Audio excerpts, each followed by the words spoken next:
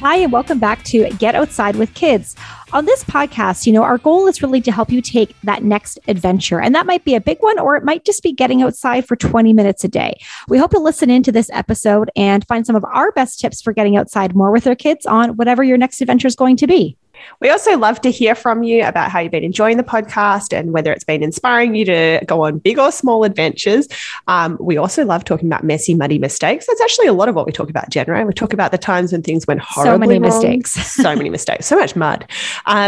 But yeah, we love to hear from you. So if you have thoughts after you've listened to an episode, you're always, we love to hear from you over on Instagram. You can DM us at Get Outside with Kids. We also really love it when you share it with your friends. When you know a mum maybe who's on mat leave by herself and really struggling, or some parents who've recently started a new job and everything's all over the place and they feel really out of whack. Maybe this is just something that makes them feel a bit less alone. So anyway, we love that when you can share it with your friends, when you can let us know how you've been enjoying it. Today, we wanted to talk about something, we talk a lot about little adventures and how these kind of mini adventures can be sort of lifesavers for you. Definitely. Particularly when it's like pouring with rain and when you're feeling kind of cooped up inside and your kids are driving you crazy, the little mini adventures outside can be great. But what also occurred to me and Jen recently is that every now and again, and the frequency of this really depends on the parents and the family, every now and again, it's amazing to have a big adventure, a big day out where you commit to it.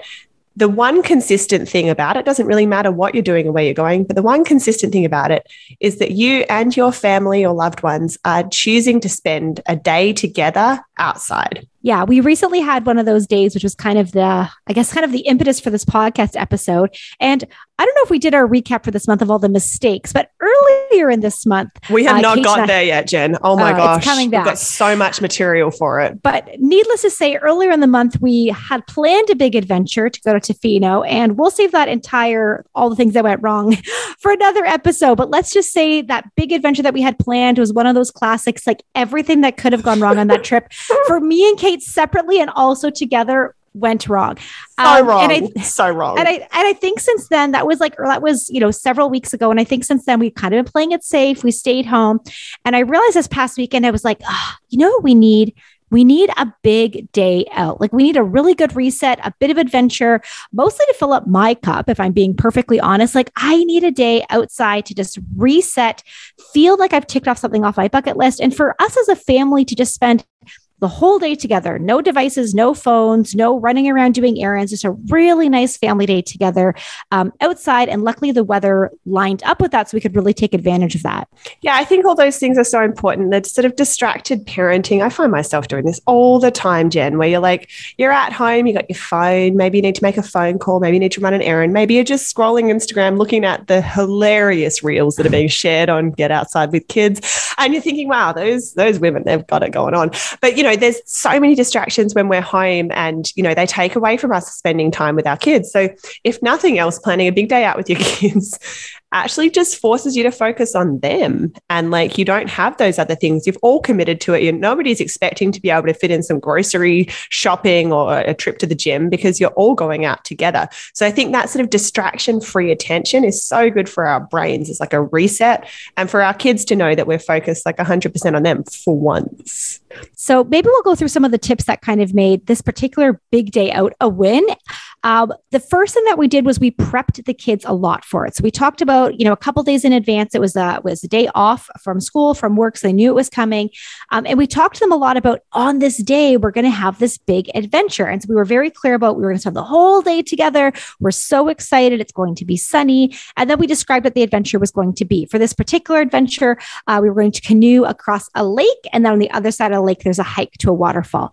My husband and I have done this. Which sounds like when you hear that, you're like, oh my gosh, Jen and Kate are talking about big days out, like canoeing with little kids. Whoa. I mean, it seems big, but we have done it before and we knew it's manageable. And the hike was something that was definitely a kid-friendly hike. So the key for this one, a couple of different elements. So canoeing and hiking. So right away, we've got to keep the kids entertained and kind of changing up the scenery. Two fun things. It's not just a giant all-day hike, which can also be a win for sure. But this particular combination is fun because you get to canoe and hike, lots of things to see along the way. And it just kind of also gives them a chance to rest their legs. When you canoe across the lake, there's also a campsite on the other side. So some picnic tables and just a nice place to also have a break as we were kind of transitioning some things as well. So part of that was like, the first thing we did in the morning was we're going to have our big day out. We got up and the only thing we did that morning was feed the kids breakfast and get right out the door. So no time even to get into like, oh, let's do a quick activity or like, let's dump a pile of sand on the floor. No, we're basically up and out of the door right away. Hold on. Just tell me about the activity where your kids dump a pile of sand on the floor. And what's that? Is that a busy toddler? I mean, it's kinetic sand. I have a love-hate relationship with kinetic sand. My toddler loves it. And even though he tries very hard to follow the rules of keeping it in the kinetic sandbox, inevitably there is sand everywhere. So that doesn't sound like something I can deal with. I'm not okay. I can't even deal with the crumbs that come off Play-Doh. They drive me freaking nuts. So kinetic sand doesn't sound like my cup of tea. Oh. No, thank you. Note down, do not buy Kate's children kinetic sand. No, thanks. But this particular day, it felt like the stars aligned. The kids were great in the canoe and they had a wonderful time, lots of snack driven stuff and lots of just, again, we used a lot of the storytelling that we talked about in our recent 3 S's episode. So when we're in the canoe, we're storytelling. What do you see? Oh, look at that over there. We see a crane. We see a bird. What color trees are you seeing? One time the lake is tidal. And so it was actually so shallow. We had to get out of the canoe, my husband and I, and actually kind of portage the children across the sandbank.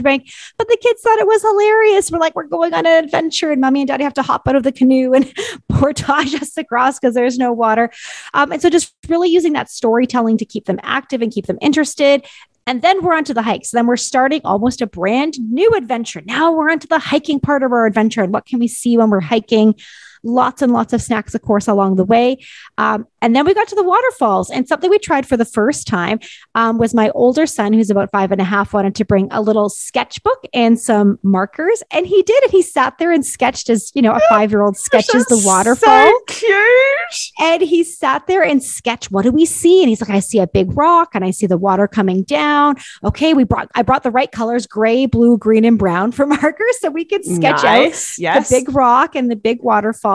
And then the way the rock formations are with the waterfalls, there's lots of kind of safe, relatively safe walking behind the very small creek and the very small waterfall on the rocks. So lots of time to open and explore as well. And open and explore, lots of little ponds to look in with little bugs and things like that. That's so cute. Yeah, I love the nature sketching, Jen. So the nature sketching, I'm going to take a wild guess that you were inspired by one of our favorite books. One of our favorite books of the whole show here, I'd say, it's called The Hike. It's by Alison Farrell, and it makes a really great baby gift for somebody who loves being outside. Is that what inspired it? Actually, your is. Ren is a sketchbook, as you know. So Ren good. is the girl in the book who sketches, and so we were copying that idea. And it was adorable to see that kind of. You talk about this book, you read this beautiful book, The Hike, and then it comes into action with your 5.5-year-old bringing his little sketchbook out on the hike. And it was motivating him to get to the waterfalls. When we got there, we talk about the fact that we would bring out the sketchbook and we would spend some time sitting quietly and doing some sketching. And it just, again, helped to keep that motivation going. That is so cute. And the power of observation, there's things that we as adults take for granted, but for kids to sit down and sketch a leaf, a waterfall, a rock is such a powerful learning experience for them too. So I think that isn't something that's ever occurred to me to take with me, but I love that idea. That's so sweet. I mean, maybe his picture was maybe it was fine. Maybe it was a bit crap. But, with practice at drawing out in the wild without a table, maybe there's some beautiful little pieces that come out of that. Yeah. That's so cute. I mean, and mostly it's that memory of it, right? That he was so excited to get there and draw his first drawing in nature and bringing that with him. And then this is the kind of adventure. I mean, once you're at the waterfall, well, you've got to hike back. You have to canoe back. So the kids then know what's coming. By the time we got to the canoe, everyone's a little bit tired, but now you get to sit down and relax. And then the favorite part of this, I realized on the way home, it was about 5:30. So we picked up takeout on the way home. And when you get home from a big day out, no one has messed up your house all day. I think this was the highlight for me. You realize you've had lunch has been packed in the backpack. Dinner has been picked up. All the snacks have been eaten on the go. There's no dishes. No one has destroyed your house after a typical day home when you're in and out and doing dishes and all the meals. And you do 10,000 rounds of dishes. I feel like I run the dishwasher 12 times and we're all home all day. I don't understand it.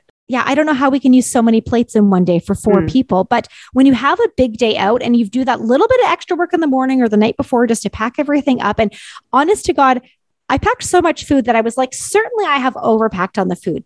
Kate, I did not overpack on the food. We ate every single snack. I think there was like one single granola bar that made it home, and every other snack in its entirety was eaten. So on a big day out, plan for like big food. And also, I'm also more reminder now, like myself and my husband on a big day out, like we need a lot of food to eat too, because we are having a meal plus morning snack, afternoon snack also out. So we packed a lot of food, and I'm very glad that we did, because we did eat every single bite of it.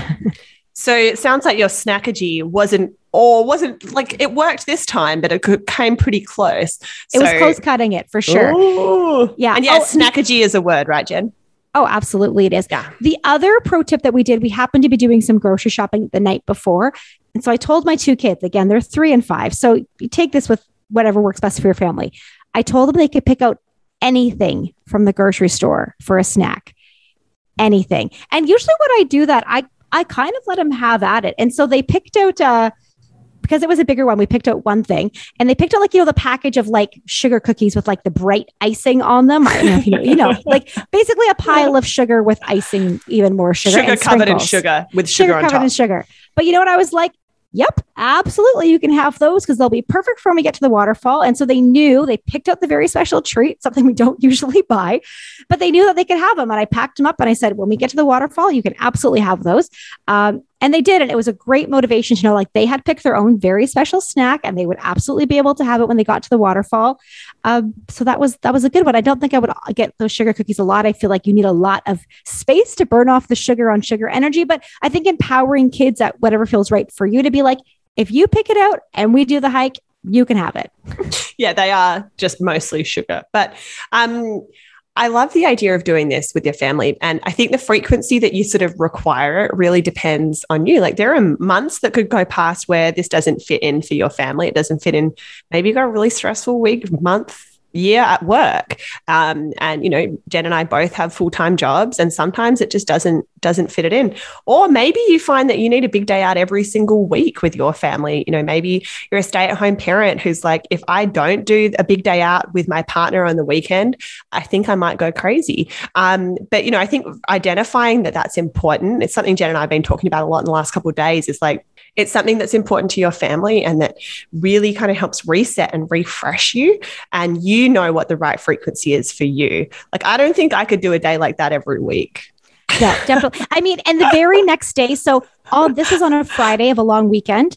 And that was an amazing day out. And the kids were perfect. The whole day where no one had a temper tantrum and everything went amazingly. The very next day, my kids were the epitome of temper tantrums all day. We tried to go for a little bike ride. Within 5 seconds of the bike ride, my 5-year-old had really wiped out, skinned his knee, bike ride over.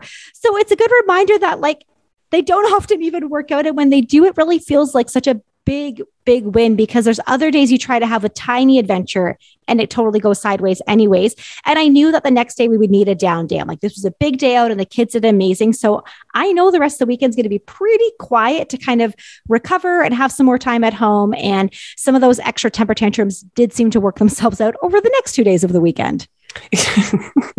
There's basically no way to win with kids. If your kids are, you know, feeling sensitive, or maybe they've started school recently, for example, and they're having some emotions, there's no way to avoid them. They're going to come out eventually, just hopefully not on your big day out.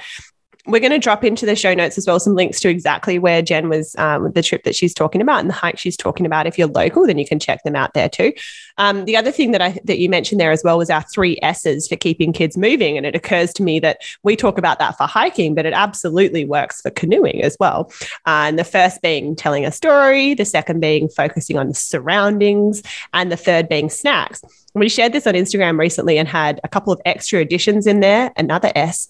Sing a song. Ooh, I like that one. Like for the musical folks or the not musical folks who just like to sort of. We do a lot of songs. You know what a good one is?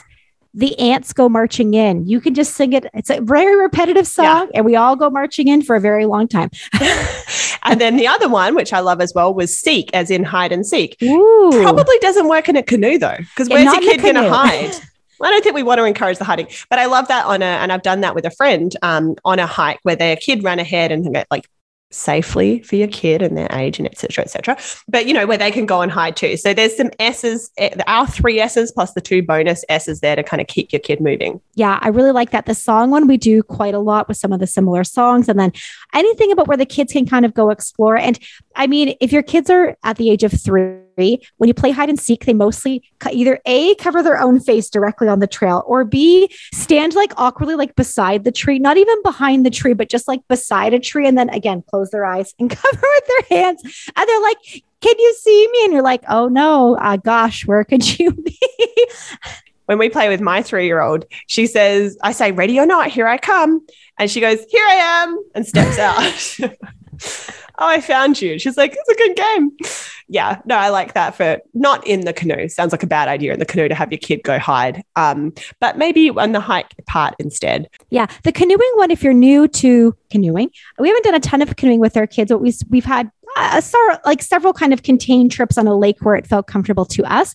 And the canoeing one can be quite fun. So how we do it is as a quick visual guide if you have more than one kid.